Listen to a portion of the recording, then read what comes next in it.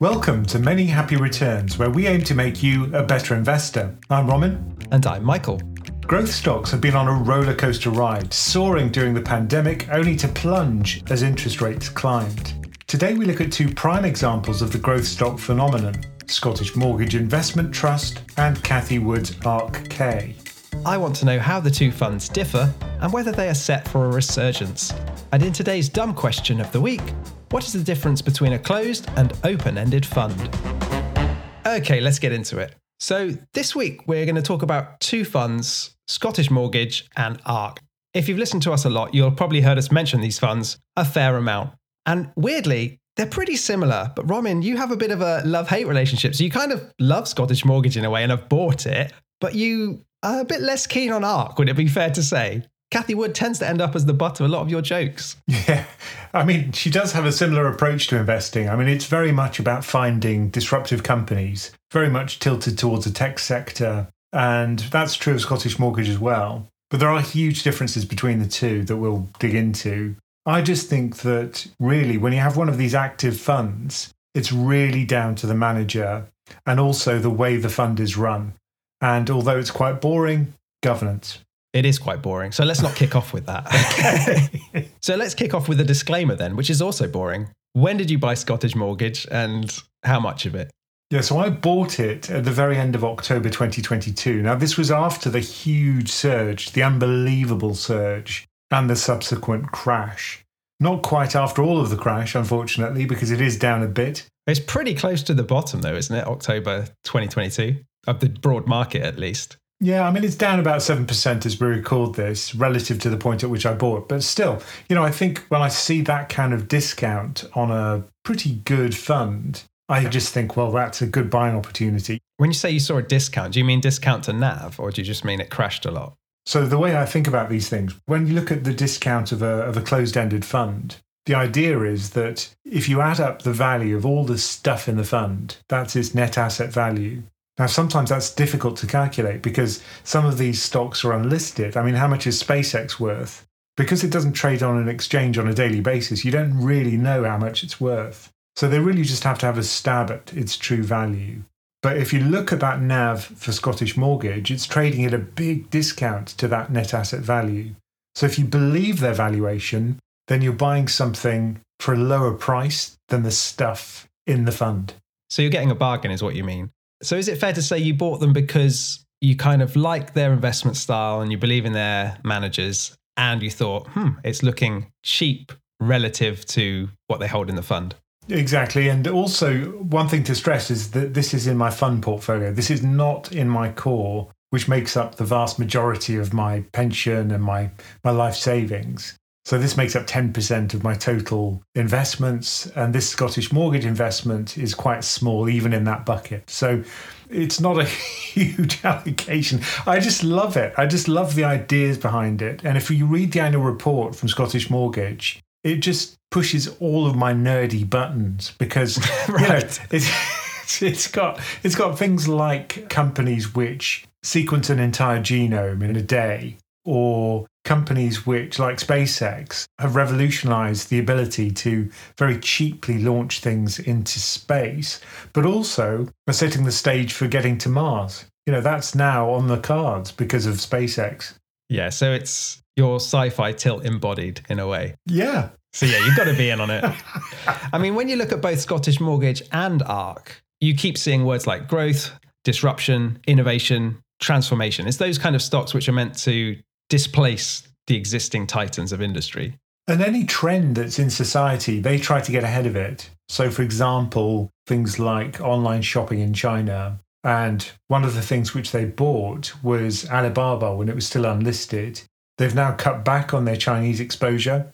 But every trend that you could possibly imagine, they're trying to get ahead of it and find the single best company that embodies that trend. And that's a very similar thing to what Cathie Wood says about her investment strategy, is it not? Yeah, if you read her regular investment updates, they're very similar. I think some of the differences are that, firstly, Scottish Mortgage buys unlisted stocks. So I think about 30% of its portfolio is unlisted stocks. Now, these aren't traded on an exchange. Sometimes they'll just be a complete disaster. Sometimes they'll do well. They've had incredible successes with some of them. So, for example, Tesla, they bought when it was still unlisted. And obviously that's been a huge success so far. Oh, yeah, an enormous success. I mean, and Cathie Wood's ARK fund is heavily into Tesla as well, but obviously they can only buy stocks once they're publicly listed just because of the nature of the fund as an ETF. And of course, the other big difference is that you can't have leverage with Cathie Wood's funds because it's a regular ETF. Whereas Baillie Gifford is an investment trust, so they can borrow in the bond market or as a bank loan and use that to lever up their returns, which is one of the things that they do. So even if they just track the market, they're going to outperform because of the leverage. Yeah, so those are some of the differences, isn't it? It's the kind of structure behind the funds. I guess a similarity, as well as their investment strategies, they both have really high active shares, so over 90% in both instances. Because if you're going to buy an active fund, what you want is someone who has bold ideas and really goes into those bold ideas and does them in size. You don't want someone who's going to hug a benchmark and essentially just say, look, here's the S&P 500, but we're going to have 10% more tech because we think that's going to outperform, and we'll have 10% less utilities because we want a kind of active tilt. That's not what you want. These definitely aren't that, are they? No. They really are backing themselves. And that's what active share means. It means kind of how much do you differ from the benchmark. I mean, there's a question of what the benchmark should be. I think in the case of Scottish Mortgage, it would be something like a global tech index. Now, that's not the NASDAQ because it is global. So it is sometimes difficult to actually find an index which is appropriate for a fund. Yeah, for comparison reasons. But neither of these, Scottish Mortgage nor ARK, actually is benchmarked in that way. They do kind of define their return in comparison to the FTSE All-World Index. So I know Scottish Mortgage says their aim is to achieve a greater return than the FTSE All-World over a 5-year rolling period or longer. Yeah, and one of the things that's very clear when you're looking at one of these funds is it has a huge style tilt. What do I mean by that? Well, if you've got lots of growth stocks, then you've got a tilt towards growth. If you've got a tilt to value stocks, you've got a tilt towards value. So you can also buy funds which have these tilts, but which are passively managed. As the YouTube comments would say, well done, Captain Obvious. Didn't they say that to you the other day? They did. Thank you very much for that comment. I like being Captain Obvious. I think that's good. I don't know what that makes me. Lieutenant Obvious, I think. But look, I think understanding those tilts is really important because if there is a passive fund that does something similar, well, maybe you should think about buying that. For example, and we'll add another fund here, which is the Terry Smith Global Equity Fund. Now that has a very similar return to a global quality fund. So if you can find such a fund which has a similar investment ethos and has better returns in the case of the quality fund, then you'd go for the passive alternative probably. Yeah, so if you can find a fund that has an algorithm that does cheaply what the active manager is doing expensively, then, your quid's in. So it's kind of like fee arbitrage. Is there a fund that does it more cheaply? Then I'll just buy that. But in these cases, because their active share is so huge, and also because they have such interesting and innovative approaches to research with very bold ideas, I think it would be very difficult to replicate that using some kind of passive benchmark or anything which you could call passive. So if you look at the tilts of Scottish Mortgage at the end of last year, well, firstly, on a geographic basis, their US exposure is around 48%, which is underweight slightly compared to the broad market. And if you look at ARK, that's 96% North America. Right, so that is a difference then between the two funds. That Scottish Mortgage is quite a bit more global. Well, yeah, I mean, essentially, ARK is a US fund with a very small weighting abroad. They used to have a bit more Chinese stocks, I think, but now they've cut those as well.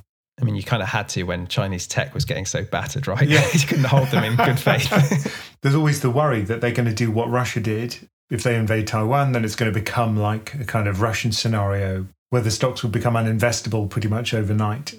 Yeah, and there was always that delisting risk hanging over it, which has kind of been resolved now. And if you look at the sectors that they're into, so they both have a big tilt towards healthcare. So it makes up almost 30%, I think, of Scottish Mortgage. And if we look at ARK sector exposure, it has a huge overweight in healthcare, consumer cyclicals and tech. No surprises there. And then it's underweight all of the defensive and boring old industries like energy and basic materials. Yeah, I mean, Cathie Wood is very outspoken, isn't she, about how she dislikes index funds and thinks they're kind of focused on yesterday's winners. And she even said, and I quote, "In my view, history will deem the accelerated shift towards passive funds during the last 20 years as a massive misallocation of capital." Now, it's bold to be talking about a misallocation of capital when you've just had such an enormous bubble and pop in your fund. But look, this is one of the reasons why I think she's great. She doesn't change her story. Even though she's had this catastrophic fall in her fund, meteoric rise, catastrophic fall, she's completely unchanged. And that's what you want. If you buy Cathie Wood's funds, you don't want her to change overnight. You want that Cathie Wood mojo, even if it seems to have faded. Definitely.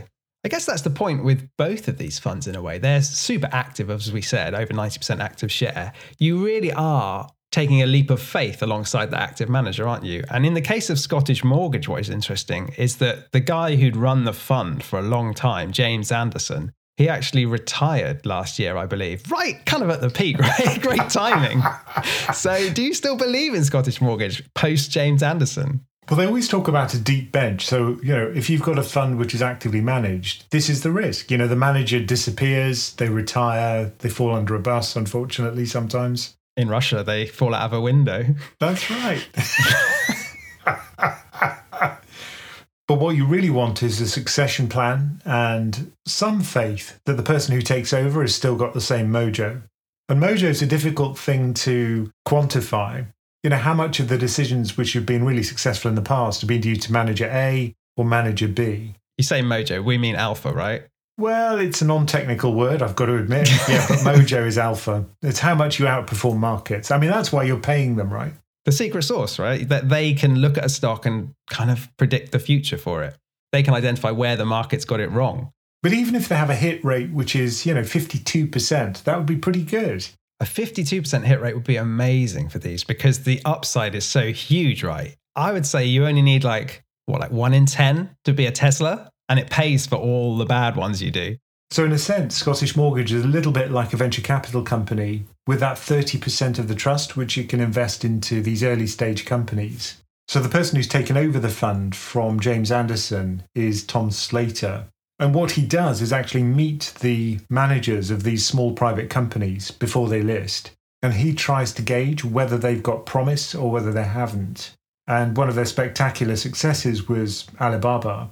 So let's go through some of the companies in which they've invested, private companies which were unlisted. So starting in 2012, they had Alibaba. That was a big success. Then there was some not great successes like HelloFresh.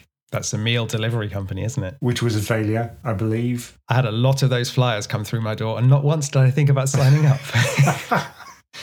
But they've also got things like Ant Group, which obviously didn't turn out well, Epic Games, Northvolt, Blockchain.com.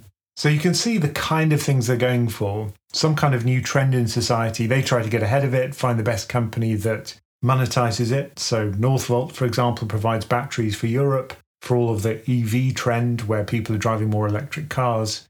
And then if they're successful, if they find some of these unicorns, then the upside could be absolutely huge.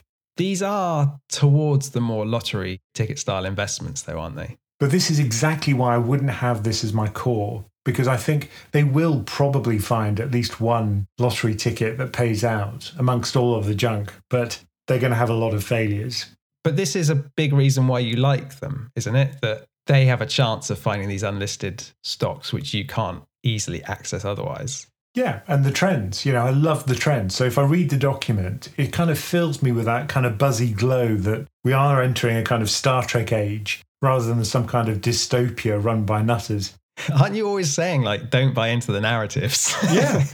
So this is the point of the fund portfolio that, I have to constantly get burnt again and again and again just to remind me how incompetent I am at these kind of tactical trades, but also taking my own advice. But the thing is, the unlisted securities make up at most 30% of Scottish Mortgage, right? So aren't you buying a Happy Meal and all the food, the burgers, the fries, and all you really want is that little plastic toy? But as a retail investor, I can't buy the toy. I can't buy unlisted stocks. Well, you can presumably buy some sort of private equity fund somehow. But look, even the unlisted stuff is only a small part of it. So there's a lot of stuff which isn't unlisted, which is just a regular stock, like ASML, the company which is underlying the technology behind lithography. But isn't the point that what you said earlier, if you were just interested in those public stocks, you could effectively get that same exposure much cheaper? Yeah, you could go for a kind of growthy, techie, passive fund. And then try and add a little bit of private equity on top. Yeah, or you could buy NASDAQ, or you could buy a very strong growth tilt passive fund. They certainly exist, and you can buy them relatively cheaply. I think the other point with the unlisted stocks in Scottish Mortgage is that they can invest up to 30% of the fund in unlisted stocks. And they are right at that cap now. So I believe at the end of February, it was 29.9%. So you might think, oh, well, does that matter? They've just done all they can do at the moment. But maybe it does matter, because now if attractive opportunities come up in new companies or companies they've already invested in who are looking to raise more capital, they can't easily participate in that, or at least they'd have to sell some of their other private stocks, which have all taken a pretty big write down over the last year. So I think they're down about 45% on their valuations. So if markets sell off further, particularly in the kind of stocks which Scottish Mortgage buys with a growth tilt, essentially this could trigger a fire sale where it's forced to sell the liquid stuff. So that would be the stuff which is listed on a stock exchange. And of course, that would reduce the value of that proportion of the fund, and then it would breach its 30% limit. Now, they have come out and said that they could actually change that limit if need be. Some of it's also due to the gearing limit. So as we said, they can borrow to invest. But again, there's a cap on that. And their gearing at the moment, their leverage, is at a 10-year high of around 17% of the assets, which doesn't sound huge, but they haven't got much more runway before they'd have to start shifting the deck chairs around. But they also have to pay for that. They have to pay for the debt. And there was an interesting article in Morningstar about the actual cost of Scottish Mortgage. One of the reasons why I like them is they cut the active management fee. So as the fund grew bigger and bigger, they reduced the fee, which is great. I mean, you don't often see that for an actively managed fund. You certainly haven't seen it with ARK. No, so I think Scottish Mortgage's ongoing fee is around 0.32%, and ARK, I believe, is more than double at 0.75%. That is a big difference.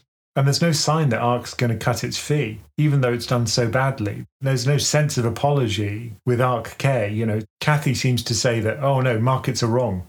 Growth is just ridiculously undervalued now. Yeah, it's interesting her kind of hurdle rate she looks for on the companies she invests in. So she says they're looking for companies whose 5-year return will exceed 15% compounded on an annual basis, which is a massive return, isn't it? They're targeting on a company by company basis, and even harder, right? Once you've had such a big sell-off over the last 2 years. And I think that's one of the differences between ARK and Scottish Mortgage, which is that Scottish Mortgage does have a layer of governance above the fund manager. And that's because it's just a regular company which trades on an exchange. So they can borrow money, they've got a board, and the board actually controls what the fund manager can do, and they can fire the managers if they're no good, which has happened in the past. They're very reluctant to do it, but they can. Hasn't happened at Scottish Mortgage, but at other investment companies, right? Oh, yeah. So, for example, when Woodford unfortunately went off the rails, they fired him. They just replaced him. A bit late, wasn't it? Too late, unfortunately. Yeah, they could have done it sooner. But in the case of ARK, Kathy can do whatever she wants. She essentially runs a shop with some very junior people that may push back on her ideas, but might not. Whereas if you look at something like Scottish Mortgage, it's part of Baillie Gifford, which is a very well-respected investment company based in Scotland. But they have an entire research team whose research they can draw on, and also this extra layer of governance because it's an investment trust. So there's a big difference there. Yeah, I had a big hunch you'd put it into your fund portfolio. One, because it started to go down in price still, but also because the reason you bought it and this good governance somehow looked shaky quite shortly after you bought it.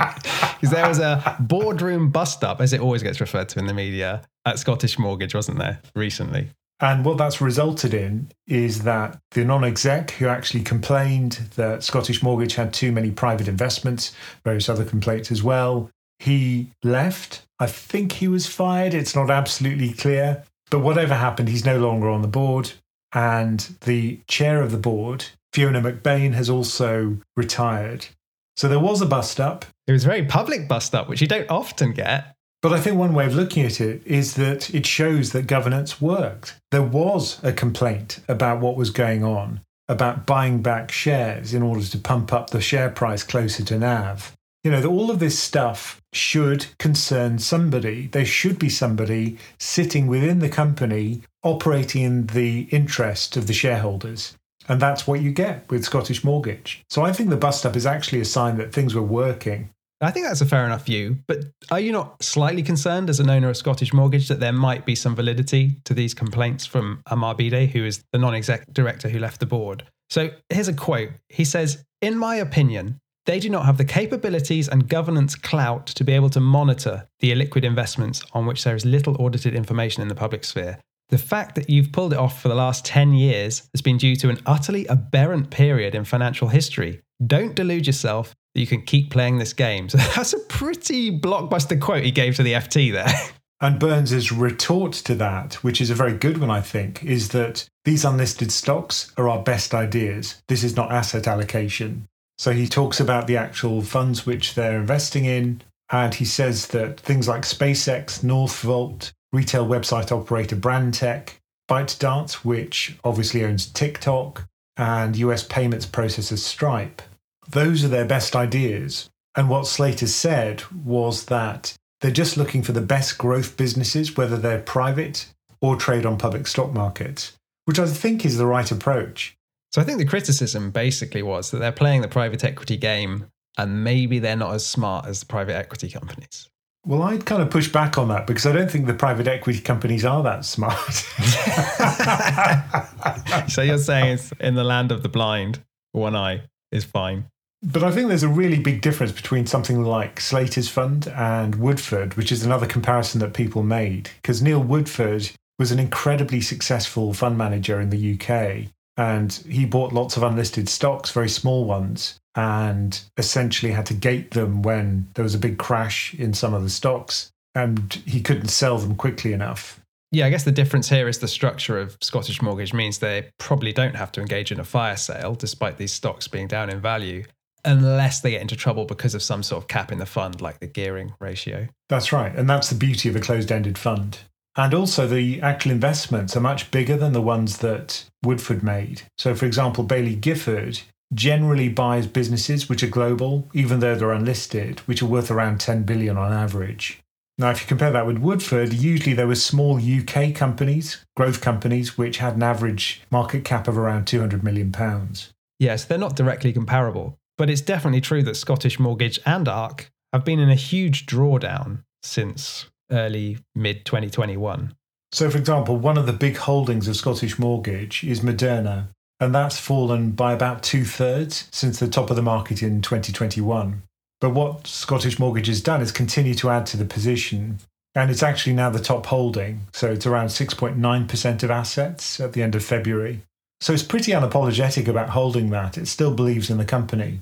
But what's interesting, I find, is that all of that pandemic outperformance has basically gone away now. So Scottish Mortgage is basically back to where it was pre-pandemic, and ARK is actually below where it was before the pandemic.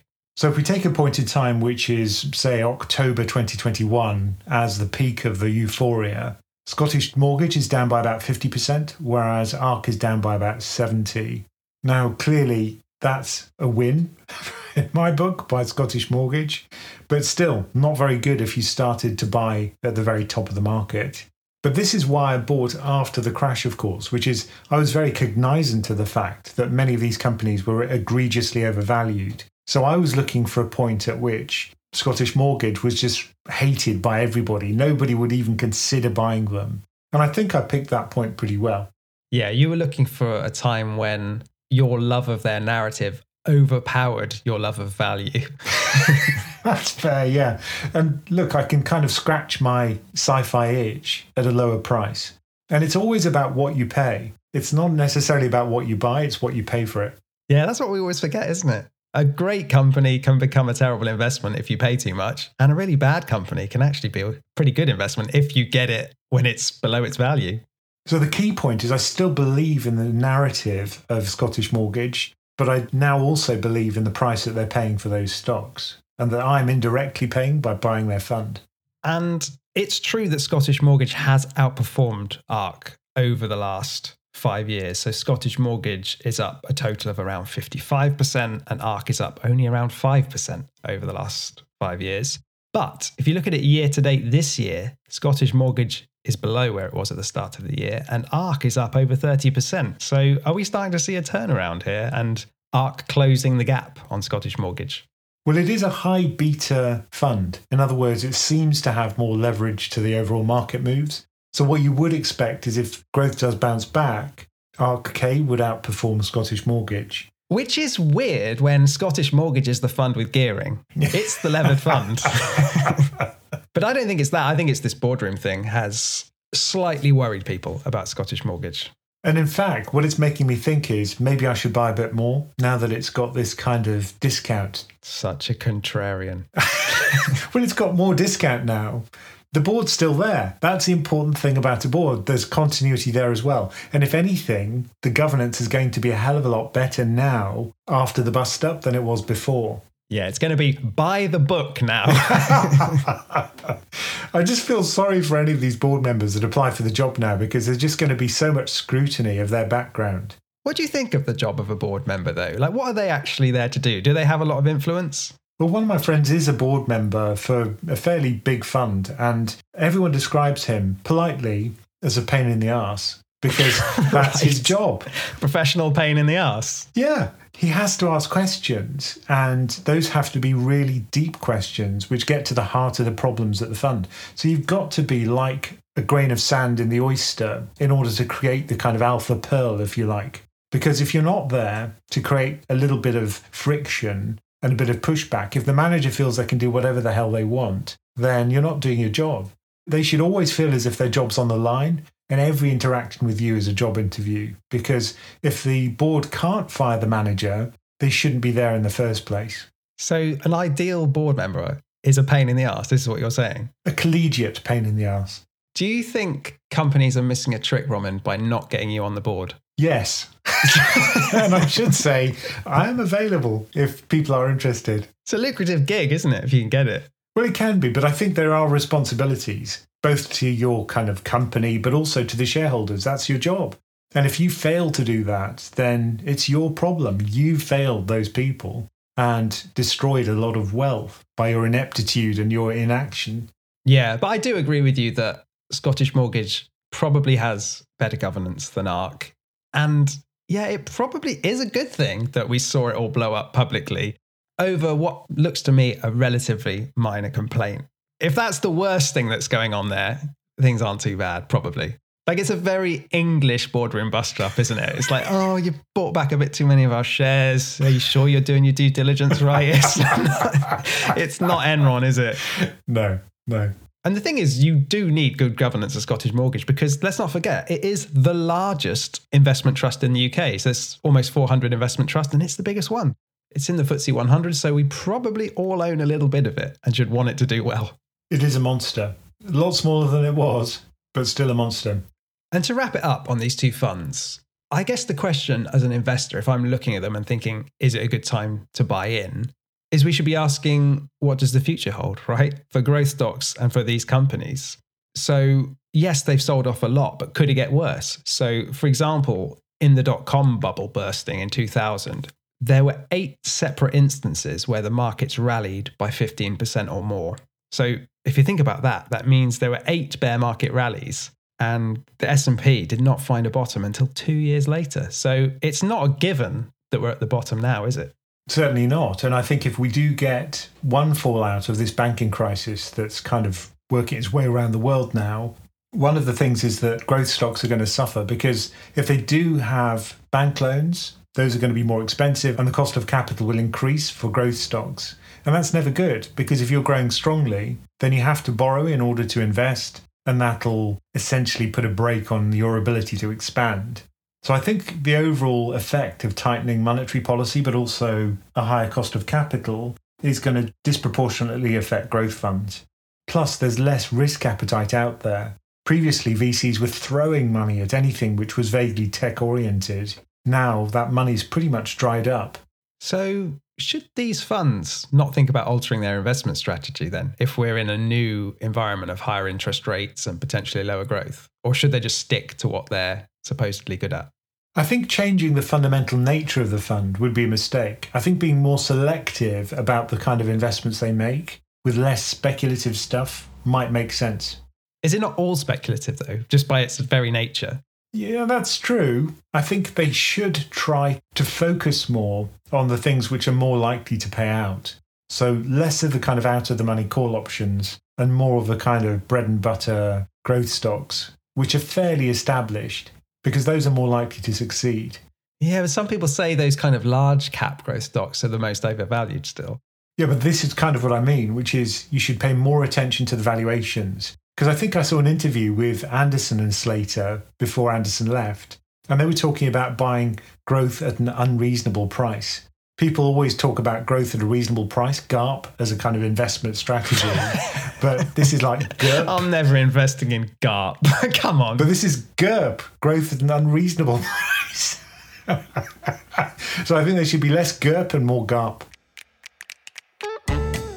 Now, people always ask me about my fund portfolio, and I always tell them, don't do what I do, because it is a way of essentially me losing money. But if you do want to learn about all the fun ideas in my fund portfolio, then join our membership, because we discuss it quite often. To learn more about that, just go to our website, pensioncraft.com. Okay, today's dumb question of the week is, what is the difference between a closed and an open-ended fund? Well, let's say you're investing in something which is illiquid. In other words, it's very difficult and takes a long time to buy and sell. One example might be commercial property. Another example might be unlisted stocks, as we've already seen. Because the problem is that when money flows out of a fund, if it's an open-ended fund, then units of the fund are destroyed. And when that happens, the fund manager has to sell stuff in order to pay people as they walk out of the door. Now, if it's an illiquid investment and there's a crisis, sometimes the fund manager can't sell the stuff fast enough to pay the people as they're leaving. And then the fund has to be gated. In other words, you can't pull out your money, which is awful because you've got a crashing asset class. You can see your fund losing value, but you can't pull out your money. And that is what we saw in the Woodford example, isn't it? And they call it a liquidity mismatch. And Woodford was a prime example, as you say, Michael. So he had bought lots of small, illiquid private companies, and lots of them, because a lot of people put their money into Woodford's fund, and then sentiment turned, people started pulling their money, and he had to go through a kind of fire sale, and then he couldn't sell them, and then he gated the fund, and then it's all turned into a big scandal. Exactly. And it's always a painful thing because the investors are the ones who pay the price. Would he have gotten away with it if he was in a closed-ended fund structure? Well, one of his structures was closed-ended. It was an investment trust. And that one actually came out of it kind of okay. Because with a closed-ended fund, the idea is that the pool of capital is fixed. So let's say it's got 100 billion in the fund. If you want to sell your stake in the fund, you have to find someone who's willing to buy it. Or at least the market maker will do that. But the amount of capital in the fund never changes unless they issue more stock or buy back their stock. And Scottish Mortgage is an example, isn't it, of a closed-ended fund. So if I buy some of Scottish Mortgage, the money I'm paying there isn't going in any way to Scottish Mortgage. It's going to someone else who already owns a bit. So if I buy it and you're selling, I'm buying it off you. Now, what can happen is the price falls below the net asset value. And that's exactly what's been happening to Scottish Mortgage. As people are selling their stake, they don't believe in the fund anymore. That's going to push down the price below the NAV. And that's when you get these discounts. And that's when it's a good time to buy if you still believe in the thesis of the fund. Yeah, so that's a big difference, isn't it, between open-ended and closed-ended. With an open-ended fund, like Cathy Wood's ARK, the price of the shares is literally equal to what's in the fund, right? Because there's a kind of arbitrage relationship, isn't it? Whereas with the closed-ended, it fluctuates hugely. And that's good if you want very accurate measurements of the stuff that's bought by the fund. But it's also why you probably couldn't have an ETF run with unlisted stocks in it, because the arbitrage wouldn't be easy between the actual stuff in the fund and the actual units of the fund. So it sounds like what we're saying is that closed funds are kind of better, right? Because they're not going to be gated in the same way, and there's not this risk of a fire sale. So why isn't everything a closed-ended fund then? What's open-ended got going for it? Well, I think one aspect of it is the liquidity. You can sell it whenever you want. You know exactly what you're going to get and what the price is going to be. Now, usually the costs are lower for an open-ended fund, particularly the passive ones. Now, in the case of ARK, not so much, right? That's 0.75. So it's a very active fund and it's very expensive. But I think people like ETFs, don't they? Because they can buy and sell them in a second. Yeah, so it's more liquid. Now, I've never been in the case where I couldn't sell an investment trust, but in theory, at least, they're less liquid than something like an ETF, particularly the big ones. And with an ETF, you know intraday what the fund's worth exactly, and it's priced minute to minute. Whereas with an investment trust, you really don't know. And even if you look at the NAV, you have to kind of trust the fund to do the valuation properly.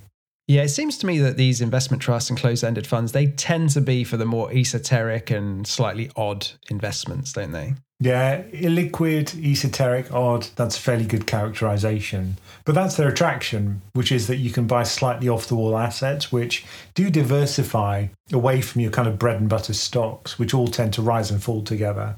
So, for example, if you want to buy infrastructure, which is a common hedge when inflation's high, or at least one which is perceived as a hedge, usually that would be wrapped up as an investment trust because infrastructure is illiquid. And it also allows them to get into things like leverage and gearing, which is much harder to do under the surface, at least in a ETF or an open-ended fund. Yeah, and an investment trust comes with a board. So in that sense, it's got that extra layer of governance, if the board's any good, of course. So if you do buy one of these investment trusts, look at the board. Who are they? Can they push back on the fund manager? Have they got the kind of guts to do it and the kind of clout to do it? If not, then that governance is kind of irrelevant. I mean, an investment trust basically is a company, right? Just a company with a board. Like we say with Scottish Mortgage, it's in the FTSE 100, which always seems slightly strange to me that there's this kind of investment company in there, which we all own a bit of, which then owns a bit of all these other companies. It's like Russian dolls, right? Yeah, but the FTSE 250 is similar. There are lots of investment funds in it. In fact, it's one of the biggest sectors. Thank you for joining us for Many Happy Returns. Do send us your questions, no matter how dumb, at the email address mhr@pensioncraft.com. And do remember to check out pensioncraft.com for all the information about our membership and investment coaching options. Many Happy Returns is a PensionCraft production, co-hosted and executive produced by Roman Nakiza and Michael Pugh. This podcast is for informational and entertainment purposes and is not financial advice. We do not provide recommendations or endorse any decision to buy, sell, or hold any security. We cannot be held responsible for any actions listeners may take, and investors are encouraged to seek independent financial advice.